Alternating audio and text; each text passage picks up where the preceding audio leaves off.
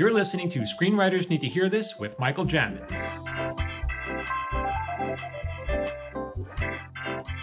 Hey everyone, welcome back. It's Michael Jamin. You're listening to Screenwriters Need to Hear This. I'm here with Phil A. Hudson. What up? What up? And we're doing part 2 of the Ask Me Anything. And Phil has some more questions. These are designed for, what kind of questions are these, Phil? Yeah, so a ton of questions came in. So we're moving into professional questions, what I kind of grouped that way. Aspirational. Part 1, if you missed it, that was questions about craft, right? Yeah. And these are about questions about professional and what else? Aspirational questions, like breaking in, and then some general stuff. So, yeah. All right. You ready for this? I'm ready. All right. Professional. Oh, and by the way, the way these people, just if you're new to the podcast, the way people ask these questions is on my social media profile on Instagram at Michael Jamin Writer. Every couple of months, we post a blue tile that says "Ask Me Anything." And so, if you have questions that I haven't answered, that's where you do it. Put it up there, and we'll talk about it. Yep. Awesome. Professional question number 1 from Give Shrimp a Chance, which I think is probably one of the best Instagram names I've ever heard. That's good. I will give them a chance, actually. Yeah. Michael, you're vegan, pescatarian, vegetarian. What are you technically? I say I'm a vegan, but I do eat fish from every once in a while for protein. But I don't eat any. Some pescatarian, then. Yeah. I guess you could say that, but because I don't eat any dairy. Got it. Yeah, so you're vegetarians or vegetarian. Pescatarians or vegetarians who eat fish. You're not that because you're vegan, but you eat fish occasionally. Got it. Yeah. Cool. Good question here. I thought it was interesting. When you are a writer's assistant, do you ask for an episode or wait until one is offered or draft possible story areas and send them to the showrunner just in case? Asking for a friend. Good question. Well, you definitely want to put in your time. You wouldn't if you got promoted to writer's assistant, you don't want to in season 1 start asking for an episode. You got to earn the right to be there. So you got to be there for a full year. And then it's just how I feel. And then once you're there for a full year or 2 or whatever, then you can approach your boss and say, "Hey, I'd love to be considered for a freelance episode. I'd love to be able to pitch you an idea." And you should have all these ideas on the ready. I mean, you're there, so you can come up with ideas season 1, but I kind of you want to make it so that they owe you, so that the showrunner owes you one, so that you're loyal. And you've put in the time, and this is the least they can do is to repay you by giving you an episode. There's also a very clear level of trust displayed if you come back for a second season, right? Yeah, it means they like you, yeah. Yeah, so it means that they are looking at you for those opportunities or already considering you. I do, and it's just, I apologize, I want to say we brought this up last year, so forgive me if this is a little redundant, but I do know that in screenwriting Twitter, there was some conversation about how sometimes you get staffed as a writer's assistant and then your show gets canceled. And then you move to another show and you're a writer's assistant there and then that show gets canceled. Mm-hmm. And that's a process. And so there are people who've been writer's assistants for like 5 seasons and they may not have ever been on a show for 2 seasons. What about in a situation like that where you're new people? Yeah. Sucks for you. I mean, it's just, what are you going to do? That's just the way it goes. That requires luck. What are you going to do? Here's a political question in regard to this subject, which is, I'm a writer's assistant. Below me, right, there's a writer's PA. And above me, there's a script coordinator. And the script coordinator wants to write freelance episodes probably as well. Yeah. How do you navigate that? Because you've got someone else, technically, in my opinion, this is just my experience, they have seniority over you because they've probably been working with them longer. It's the same thing. I mean, the bottom line is, it's very hard. But getting a freelance episode really isn't like, it's not like it's going to make your life. It's going to make you feel good about yourself. It's going to be a badge of honor. But after that freelance episode, you're kind of back where you started from. You're still a writer's assistant. You still have to break in as a staff writer to get full-time employment. So. And often it's not uncommon for a writer's assistant to get their shot and kind of blow it. It's just not, they don't do a good enough job. It's hard. And so you really want to be ready. The pressure is on. I get it. So, but that freelance episode is probably not going to make your career. It's just going to feel good. It's going to feel good. And that will help. And that might get you by that might be enough to, encourage you to keep at it for a couple more years, but it's not going to set you up for life. So, Right. So don't celebrate too early. I mean, or don't be crushed too early if you don't get one, in other words. Yeah. Gotcha. All right, cool. Ivan G. Garcia. Oh, apologize, guys. This is old. My eyes. I'm getting old, Michael. My eyes. Ivan Garcia 6622. What are the basic things any screenwriter should know? I know it's really broad, but I thought it was a really interesting conversation to have. Yeah, well, okay, first of all, do you know what a story is? And most people do not know what a story is, right? I mean, honestly. Let me interject there too. I had a class in college at a film school where I was taking a screenwriting class, and the teacher asked us to define what a story is.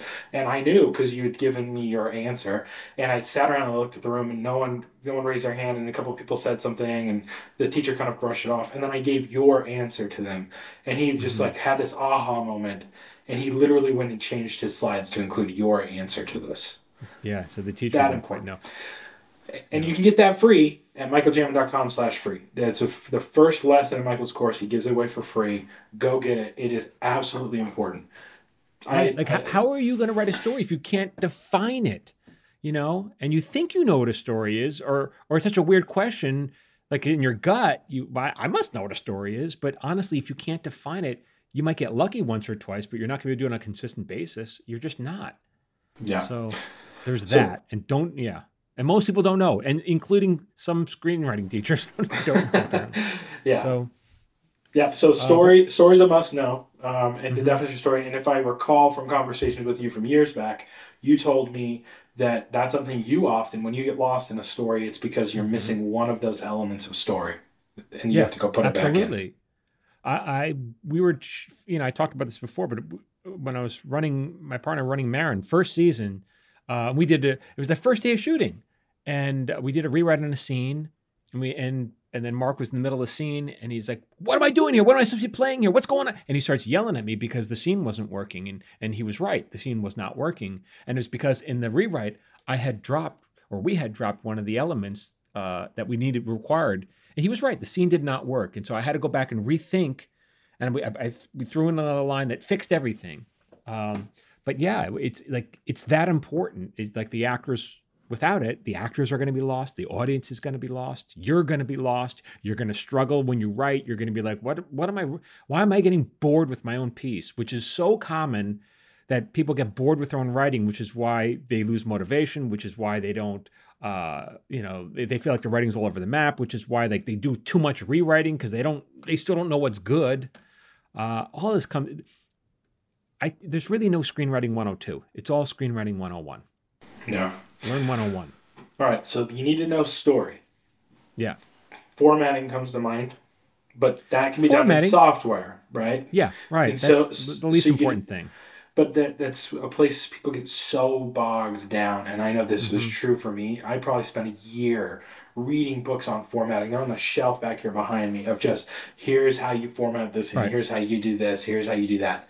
What I've found now is that I've absorbed and assimilated a lot of that just from reading scripts. Like right up here, that's printed scripts that I've just printed off. You learn how other writers, how they do things. But also, you can literally just Google this as you go along if you get stuck. And there are plenty of things that kind of explain it to you. So don't get too bogged down in formatting, but you have to know formatting because it is one of the things people are going to look at and they'll judge right away whether or not you're a professional. Yeah, it should be. You can learn it. And just to be clear, like sometimes my partner will make it up. Like if we're writing a scene that kind of the formatting is unusual, with like it's a phone call within a phone call or something odd, we go, well, let's just write it like this. As long as it's clear for the reader, it's fine. Yeah. No one's gonna, and if the AD has a problem with it, okay, fine, we'll change it when the AD. It's fine. If the AD or the writer assistant wants to change it, okay, fine. This is how we're gonna do it, though. Love it. Okay, so is there anything else that comes to mind? Like, is there anything else that a writer, and again, basic thing a screenwriter should know? Well, you should know that your first sample, everyone writes a script and they want to sell it. And I always say, you're not going to sell it. You should just write it as a sample. It's a calling card to get you work. And so look at it that way, which means you're going to be, as a writing sample, you're going to be judged on the quality of your writing. And so don't get so hung up on I want to sell it. I want to make $1 million. That's like starting at the mountain at the top. You got to start the mountain at the bottom and work your way up. Yeah, got it. Anything else? I don't think so. Okay. Maybe. I will say that you cover a lot of this stuff in the course. So again, if anyone's interested in that, michaeljam.com/course. Go get how to actually sit down and do it. That's what we cover. Yeah. Yeah. I did hear someone, because structure is the other thing that comes to mind, and you cover that extensively in the course, as well as the writing process professionals use. I will say I did hear someone recently say that what you teach can be found in other places, but the way you teach it and the way you label specific things is just kind of a duh. Like, oh, duh. It's like you can't misunderstand that. And I think that's beautiful from like a just getting information across perspective and a teaching perspective. I mean, that's why some of the early testimonials we got for the course were that you're not only a great writer, but a great teacher. I think it's because it's a no-brainer way you explain these things that are very convoluted and confusing. A lot of times screenwriting teachers, I think, make it harder than it needs to be. Just make it simple. Try to make it smart. I got like 20 screenwriting books on the shelf back there, and it wasn't until I took your course, and again, you'd been mentoring me for a while, but it wasn't until I took your course that I was like, yeah, that's just a no, duh. Like, I should just be doing it that way. I should think about it and conceptualize it that way, because it's not, inciting incidents, and it's not convoluted, deeper mythical structure, which I totally am not knocking. I'm just saying it's an easy way to think about that process. Yeah, so I'm beating the dead horse. I apologize about that, but I do think it's absolutely worth it, so go check it out. Yeah. All right. Ivan has a follow-up question. Should I always feel confident and proud of my work? How should I take criticism from someone who I don't think knows best? Well, you should be proud of yourself for sitting down and actually writing a script, because most people say they want to do it and they don't do it. So good for you for doing it. How should you take criticism from someone who doesn't know what they're talking about? Is that what he said? Yeah, someone who I don't think knows best. Then you don't. I mean, and that's a lot of people. There's valid criticism, and there's stuff that is not valid. So if someone says, I think you should focus more on these characters, or I think the story should be about this, that's not valid criticism. That's someone who's just trying to rewrite your work. Honestly, and if people tell you that, tell them to go, pound sand, because it's not helpful. What they can tell you is, I didn't understand what you were going for here. I didn't understand what this character, what the relationship was. I didn't understand why the ending was meaningful. That is irrefutable. That comment is, because they're just saying, you can't even argue with that. They're saying they don't understand it, and you can't argue with that. They didn't understand it.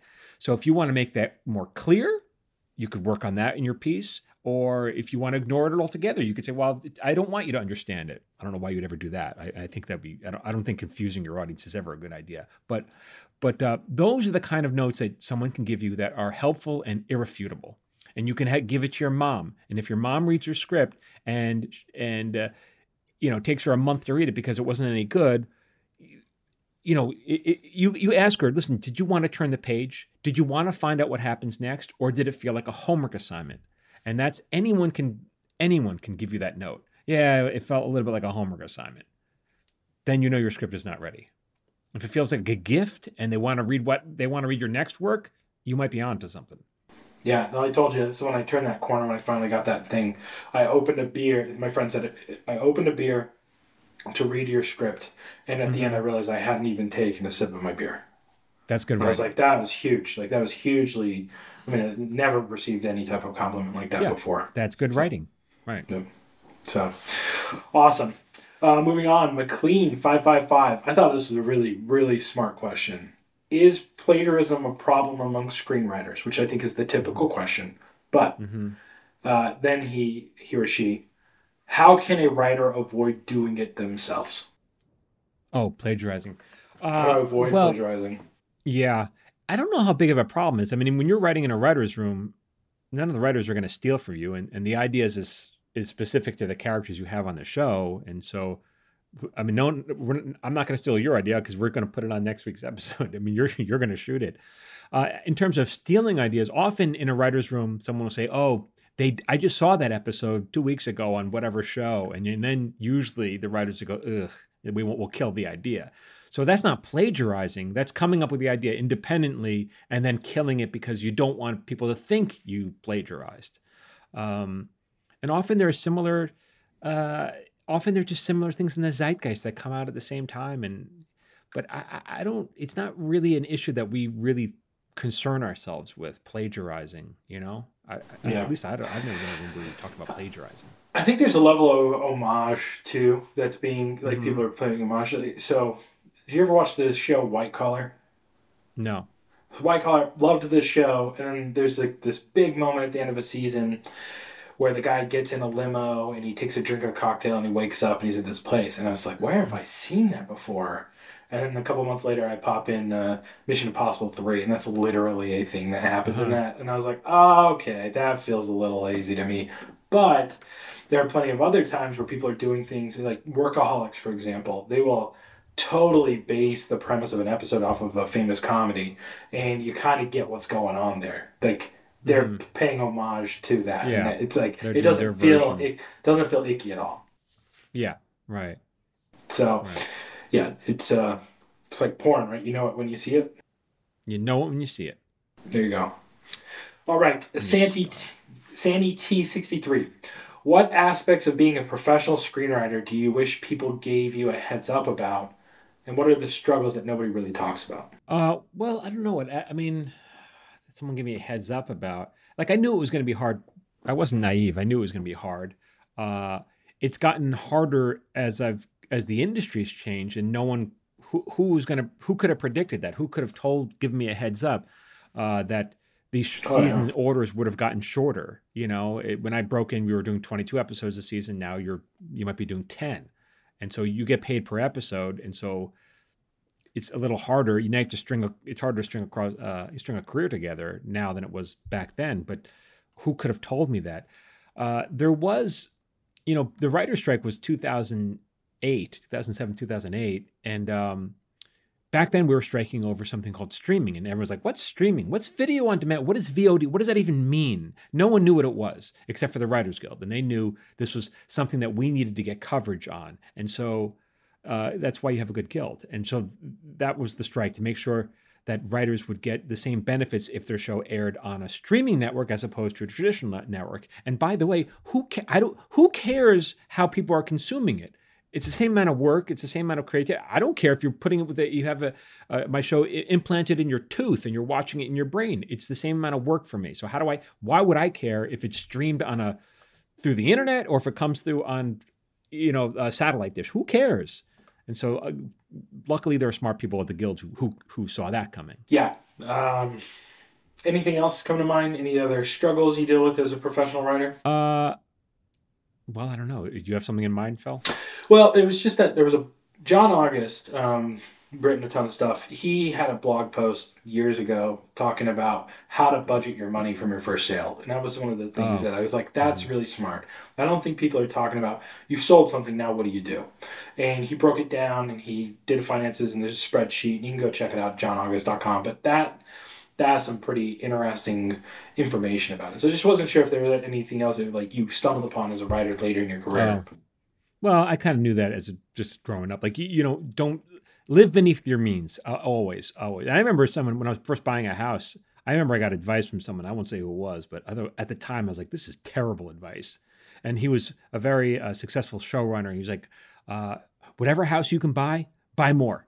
Push yourself, because you're going to make a lot of money, and so push yourself to buy a bigger house so you can. And I'm like, that sounds like a terrible idea.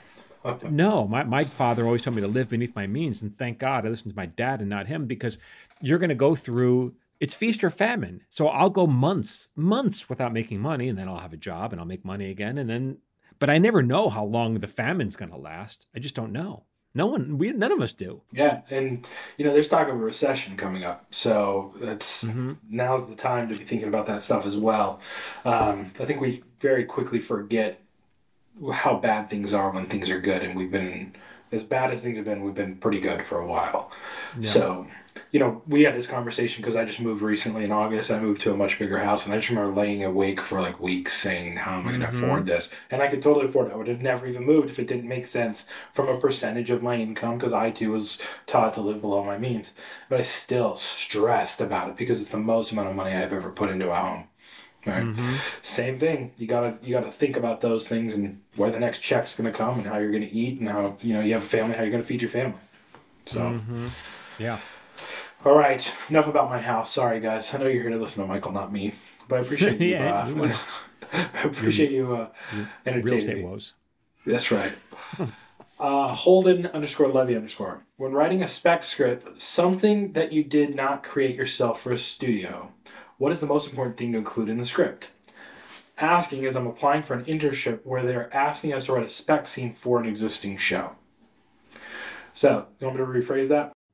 Yeah. Yeah. Yeah, so Holden says, hey, I'm applying for this internship, and they're asking me to write a spec script from this spec scene from this episode, this existing show. Is there anything in particular I should be including there? Because it's not something I made. It's a spec. Right. It's easier to write a spec script than it is an original piece. Far easier, I think. I mean, you have to know how to tell a compelling story. I mean, this is what we teach in the writing course that we have at my screenwriting course. But is there anything you should put in? Yeah, a good story and a good A story with high stakes and a compelling B story. And you should be able to have the characters should be doing things that seem consistent with the characters. You shouldn't be having guest stars that drive the story. You shouldn't be, and all this I teach. You shouldn't have guest stars that have more lines than the regular characters. I mean, it should be about the characters in the show. I don't know why. I don't know what kind of internship it is that requires you to submit a spec script. It's a spec scene. So they keep it's literally, it's a scene. It's a scene. Yeah, I can't. I don't even understand why they would want. Aren't you just going to be making coffee? I mean, what are they going to give you? But that, yeah. I mean, if it's just a scene, same thing. What I just said, but on a smaller scale. You know, make sure the characters are consistent and doing. Make sure they pop. Make sure that there's something expressed. There's your conflict. Voice. Yeah. Yeah. Make sure the tone is right of the show, consistent with the show. Don't do something totally off balance that the show would never have done. But you're like, woo, you know, oh, this is a horror episode of this show, but they don't do horror episodes on this show. Yeah, but what if they did? No, it should be consistent of what they actually did. Sure. Representative. Awesome. All right, I apologize, I'm going to mispronounce this. Najo_type life. It could also be Najo because it's a J. You're a polyglot. You speak more than one language. You speak 3: Italian, Spanish, English. Yeah, a little bit of English, conversational English. Nice, good for you. You ever get your pronunciation super screwed up when you read words? Najo. Najo. Between Spanish and Italian? Or anything. So for me, I speak English and Spanish fluently, but whenever I talk to anyone, you could be Korean, you come up and talk to me, my brain wants to speak Spanish to you, just out of the box. Oh, yeah. I was talking to comedian Frank Caliendo, right? Caliendo is Italian. He's an Italian name, but he goes, that's not how he pronounces it. It's Caliendo. And I'm like, you're saying your name wrong. You know? I digress. Same thing with Mike Birbiglia. You know, I'm like, no, Mike, that's not how you say your last name. How do you say his last name? Was Birbiglia. That's how you'd say in Italian, but that's not how he says it. I like the handshake too. While you're they all talk with their hands. It's beautiful. All right. Digress. Back to the question at hand. How do I prepare for a general meeting with a large, full caps production company with a development exec as a screenwriter? Good question. So a general meeting, they want to make sure you're not a drooling idiot. I would go in there. With some knowledge of what they do. So get on IMDb, do a Google search of what kind of movies or TV shows they've made in the past so you can have educated conversations. So you could say, hey, I love this project that you made. Everyone likes being told that you're a fan of their work. So that's easy, a Google search, talk about what they've done, compliment them, and then be prepared to talk about yourself and what kind of projects you want to do. And it's going to be very tempting to go in and say, I can do everything. And that's not the truth. Find out, if you're a drama writer, what kind of drama do you do? If you're a comedy writer, what kind of comedy do you do? And tell them what you want to do and what you excel at. And that way you're making their job easier. If you tell them exactly what you do, which is I do high concept thrillers or whatever, then when they have a project in mind or a need, they're going to think of you. If you tell them I can do everything, they're not going to think of you. Put yourself in a box to make it easy for them to employ you.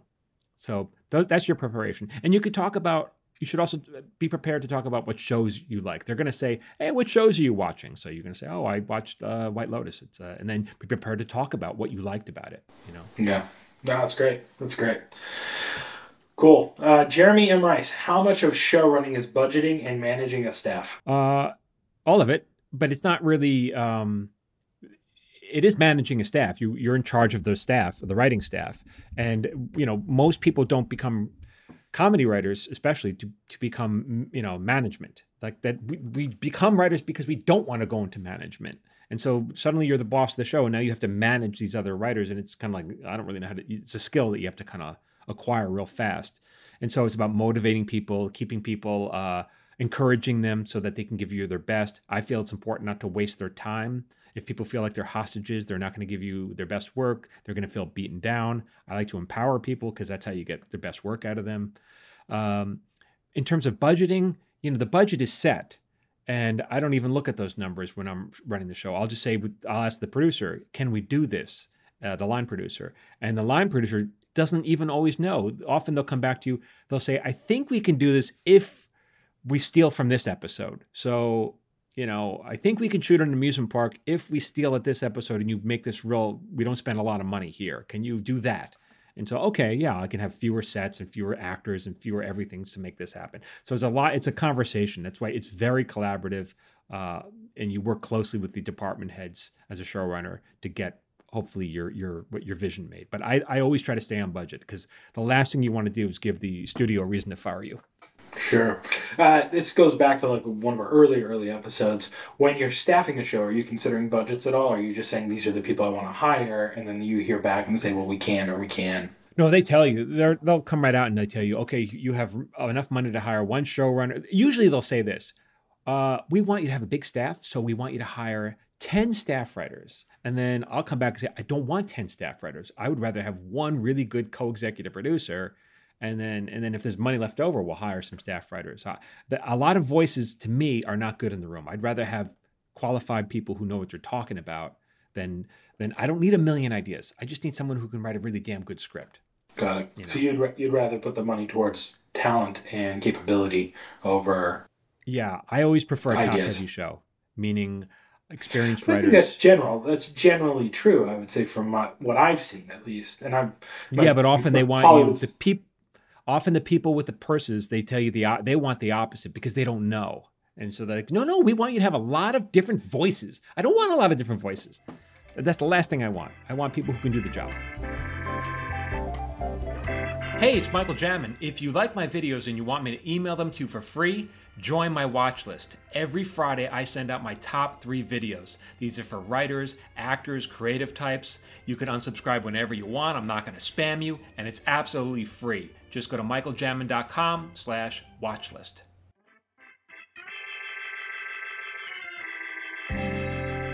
Ivan Garcia 6622 is back.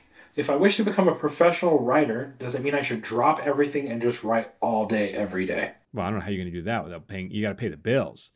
But you can certainly drop all your pastimes and become a writer. Like you have to go to work and, but after work, yeah, you should be writing. You should be writing every day regardless. And I heard a great quote. Who was it? I think it was Stephen King said this. I was like, oh, I like the way he said it. When you're inspired, you write. When you're exhausted and you just don't have it in you in the can, then you should be reading. But writing comes first. I think it was Terrence Winter, and I apologize if I'm misappropriating this quote. But he was on a podcast I listened to years ago, and he said that when he moved to LA, I believe he was an attorney first, and then he moved to LA. Mm-hmm. And when he moved here, and he's the creator of Boardwalk Empire, and he worked on The Sopranos, really well-known, talented writer. But he said he moved here, and his friends would be like, hey, let's go to a Dodgers game. And he'd say, no, I haven't earned it yet. And he would not allow himself to go have fun until he had done the work he had assigned himself to do. Yeah. And that's a level of dedication, discipline, and professionalism that I think you have to make it. And it obviously works. Look at him. But you got to pay your bills. You got to eat, right? So for him, it's sacrificing where other people are not willing to sacrifice, I think is the answer. Right. Yeah. How bad do you want it? So you got to make choices. and we talked about this before. Sacrifice it basically means to make holy, right? It's you're making something sacred. So you're exchanging something for something else to get something better, which I think is the podcast that's coming up. Is Yeah, long term focus over short term gratification. I guess that makes sense. Sacrament. Yeah. All right. Grizzly Hanif. Sagrado. Grizzly Hanif. Hanif. I don't know. I apologize, Grizzly. How do you balance writing multiple scripts? Uh, like I wonder if they're talking about me or you. I think Like it's question. one. It's a question for you, and I think that might speak to one, right? But how do Yeah, you, as someone who is writing multiple projects, you've sold 2 or 3 projects recently with your writing yeah, partner, and you're writing your own books, your own yeah. essays. How do you balance that? Well, it depends what we're doing, but I don't have too many projects at any one time. It's only a couple, so it's not that hard. If we're running a show, then we have a bunch of scripts out, and we have to keep them all in mind. And and yeah, you look at the outlines, you look at the notes. That's the hard part of the job. But in terms of projects, I don't have. I think a lot of people. One, if we're talking about an aspiring writer or an emerging writer, I think they'll often have multiple scripts because they get bored by their own work. And well, I'll just do this now because I'm stuck here. I'll just do this now. And so the problem with that is they're struggling. They don't know what they're doing, and so they're just putting it off by starting a new project and never finishing anything. And so that's not good. That's where education can help. Where if you understand story structure, you shouldn't be struggling as much. You shouldn't be getting bored by your own work. Right. Now, that doesn't mean you're not going to finish, get to a point. When we talked about that in a previous podcast, how do you know when you're done, this project Hmm. done? You set it aside, you go write something else. You're going to come back, you're probably going to rewrite some stuff. It's probably going to see a Yeah, bunch of holes, some things you can fix, things you can improve. But that's just because yeah, you got better because you wouldn't put in time on another project. So, yeah, but I think that's a great point. Like when you're running a show, you are running a show and you're doing a lot of episodes, a lot of storylines going at the same time. yeah, So. yeah. And often I'll say to the writer, "What's going on? What's the story about again? Refresh my memory because I can't remember 10 episodes at the same time." All right, Johnny JK01. How does your workday look as a feature writer versus a TV writer? Well, I don't really work much in film. My partner, we've sold two, but we've since stayed in television. I don't really know. I mean, your feature writer, you're working from your house probably more, and it's not collaborative. You're alone, and you're dealing with a producer. A producer's giving you notes, and you're going back, and you're banging your head against the wall. But on TV show, it's collaborative. You have a writing staff. So if you get stuck on a scene, you bring it in front of the staff, and you say, "Hey, let's talk about this some more." Yeah, great. All right, colors by SEC, CEK. Does it really matter where you go to college or university to study screenwriting? How much of an impact does it make on your career? Are the prestigious schools really what they make themselves out to be? I don't think No, I don't think so. I think what you can get from it's important to learn, screenwriting and study it somewhere, but the degree itself is worthless. No one's going to ask to see your degree. They're going to want to know if you can write, and if that school teaches you how to be a good writer, then it's worth something. But the degree itself will not open any doors. No one cares. I've never hired anybody. I've never asked to see their degree. I never want to see their GPA. It means nothing to me. So the education is worth something, but the degree is worthless, I think. Uh, and also, if you go to a school, if it's a prestigious school, your fellow students may grow up to be successful directors and people that you can work with in the future. So it's good to network with those people because they'll a rising tide raises all boats. But but you can get the knowledge without having the degree. Yeah. As someone with a degree, I concur. Yeah. Ryan Darnowski. How many credits does a writer need to have if they want to become a creator or a showrunner? Yeah. How many credits? It's like it doesn't really work like that. I mean, we were writers for 10 years before someone decided we were ready to be showrunners, and even then we weren't sure if we were ready. It's a big leap. There was talk earlier, like I know some people who become showrunners, maybe after 4 or 5, and it's a little scary because there's just so much to learn and so much to know. So it's not even about credits. It's like, I know everyone wants to be a showrunner. I would just don't like just worry about being a writer first. It's so freaking hard. There's so much you have to know, and that's why they get paid so much money. Is because you got to know how to do it. I wouldn't. just learn how to write first, one step at a time. Yeah, I think that question kind of speaks to a lack of understanding of how the process works, and it's not like you apply for that job, right? Like that's a Right. job that you are given or assigned because you have enough clout and credit and respect for the Right. accomplishments you have, or you've sold something and you have enough clout, credits, Right. and respect for what you've done. So, because Yeah. The I asked first that time, question early on. Go ahead. well, the first time we were hired as showrunners, like I'm sure that was Michael Eisner hired us for Glenn Martin. I'm sure he was nervous because we had never run a show before, and he had a right to be nervous. We had a lot of animation experience, but he was like, "Can you do this?" And my partner like, "Yeah, we could do it," very unconvincingly. So he had a right to be nervous, and we were nervous. It's like it's a big deal to give someone that break. Yeah. Yeah. So, I mean, I asked that question early on too. Like, if I sold a show, am I automatically the showrunner? And you're like, nope. And No, you may not no, even no. be an executive producer, right? Oh, You probably not. negotiate You'll that. probably be, yeah, but you'll probably be a low level or mid level writer. They're not gonna. It's such a big deal that they're not gonna trust their investment to someone who has no idea how to do it. Sure. Sure. Awesome. That's the end of our professional. We got a couple aspirational and one general. I think we can get these done in a couple minutes here and wrap this up. No Yep. need to split into a third episode on the Ask Me Anything episode of Michael Jamin's screenwriting podcast. Yeah. The Nate Gillen, or Gillen. I'm so horrible with these pronunciations. I apologize, everybody. As the medium for television seems to shift from networks to streaming platforms, whose staff should I try to join as a PA and eventually a writer to pitch a show to after years of experience, of course? Netflix, Disney, a studio like FX. And I Whoever will think hire you. Yeah. that's Is that what you? Yeah. that's There's exactly no what I was wrong thinking. answer. I think Whoever will hire you, and those writers will bounce. If they're on a network show next year, they'll be on a streaming show. Like they'll bounce around. We don't care. I don't think. yeah. For the most part, we're like, hey, who's hiring? We'll take the job. Yeah, I think I can speak to this as someone who has been a PA for the last several years in multiple aspects. Um, Whatever job you can get, like Yeah. finding a job is the hard part. Like Yeah. it is so hard to find a PA job where you can get brought on that you could then have to build a reputation. And it's not like you stick with a studio or a production company. Even you're typically moving with that crew of people. Your production Hmm. office coordinator likes you, so as an office PA, they hire you on the next show. You're a set PA, the first AD likes you, or the second AD likes you, or the second likes you, so they bring you on to the next one.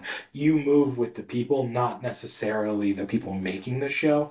There are Right. some circumstances, I've been working with A24 for a couple seasons now on Tacoma FD, and I did have some conversations with them where they said, hey, we would like to continue to work with you. And so I've built that relationship of trust over several seasons with them. And I could probably go to them and say, hey, I'm looking for a job, and they'd recommend me to stuff. But I also have plenty of other relationships that I could probably just move to the next project or the next project with the groups of people I've worked with. So it's Yeah. just networking, and you got to get the Yeah. job first. So don't Yeah. don't don't feel like you're plotting out an entire career based on what job you get as a PA. That's just not going to happen. Right.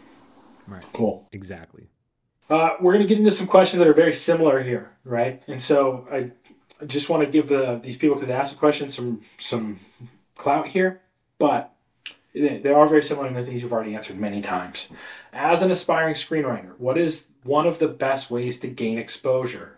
Where is a good outlet to present your work to gain potential opportunity? That's 99 Jack. And then I'm going to do Kimmy, Naomi.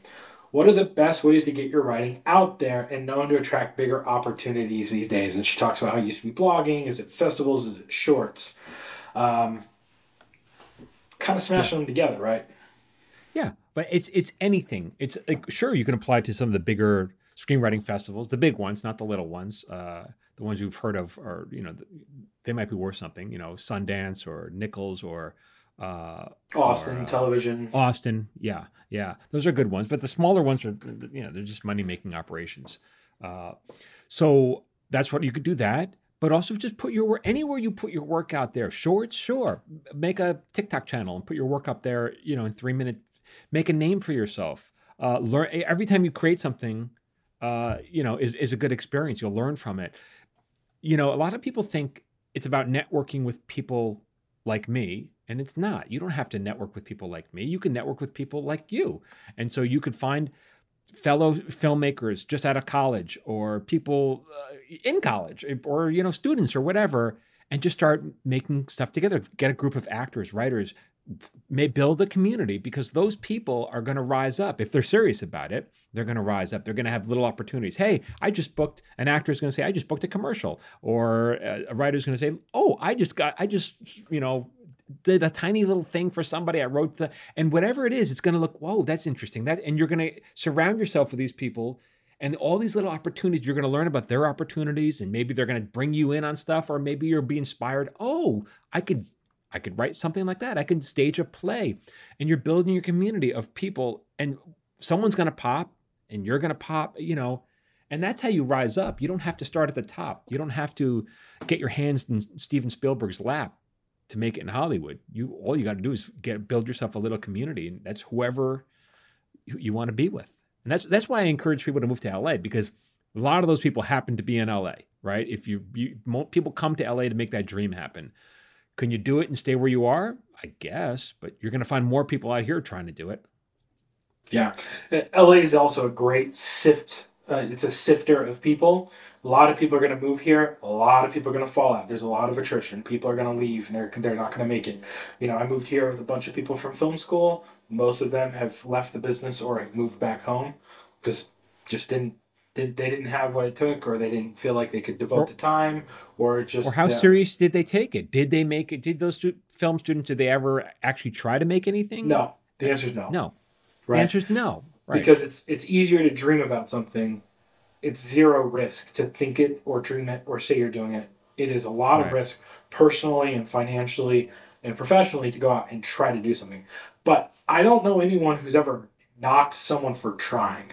I hear a lot of people, it's people want to save face with family and friends or relationships they have back at home or wherever it is, who said you're never going to make it. And so it's easier to say you don't want to do it. Like, I have a friend, really talented writer, puts in more effort than anyone I know writing. He writes all the time, but he never finishes anything. And he never submits anything. He never sends anything out. He's turned down PA jobs I've tried to give him. He's done all these things because, and this is like super deep, he's afraid of failing his father. Like, his father told him he's not going to make it. And so any tertiary job related to film that is not film counts because there's zero stake in it. Yeah, but it's sad, but you have to start. Like, success doesn't look like what you think it looks like. Success doesn't look like a giant check from a studio to make your movie. It looks like some opportunity that's beneath you. It looks like you making a student film, shooting it on your iPhone and posting it to YouTube. And what's the budget?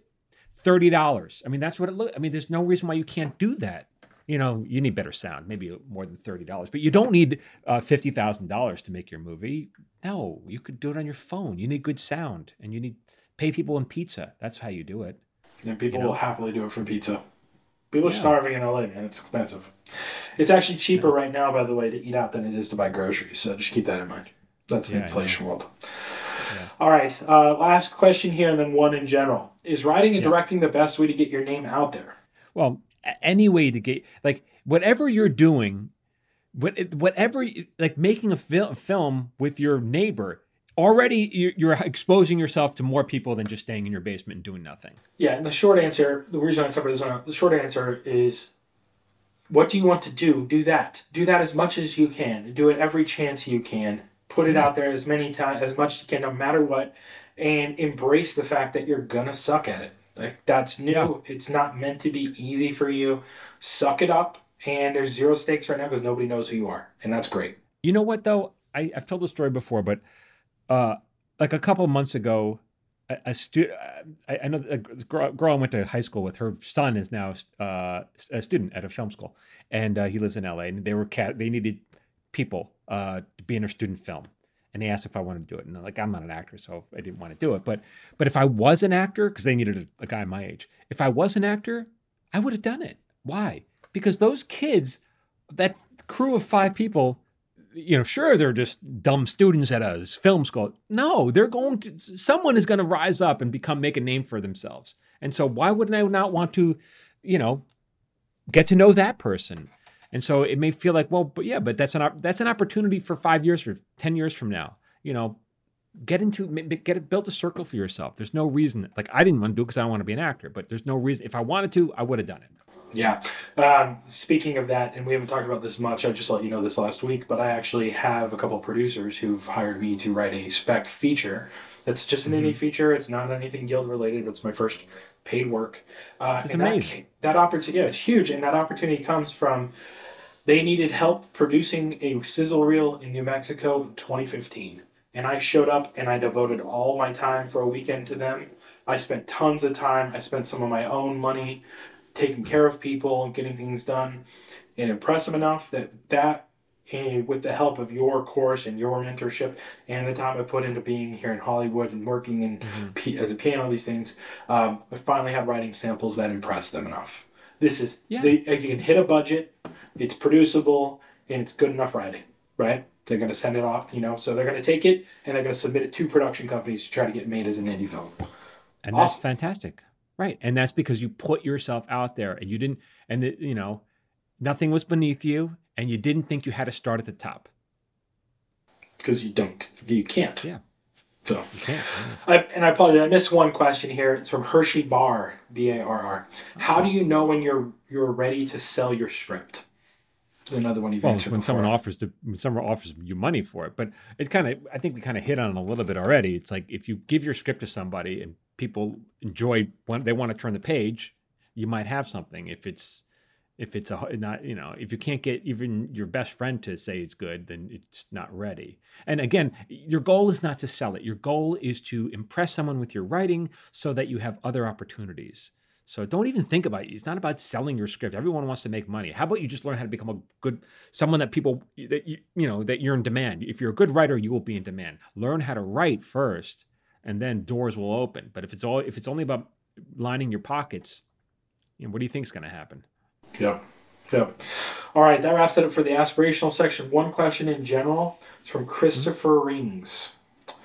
Do you have a favorite meta description of screenwriters in media? I think of the I Love Lucy writer's room and Being the Ricardos. Oh. This is a more personal question for you. It's not about your own work. I watched that and I enjoyed that.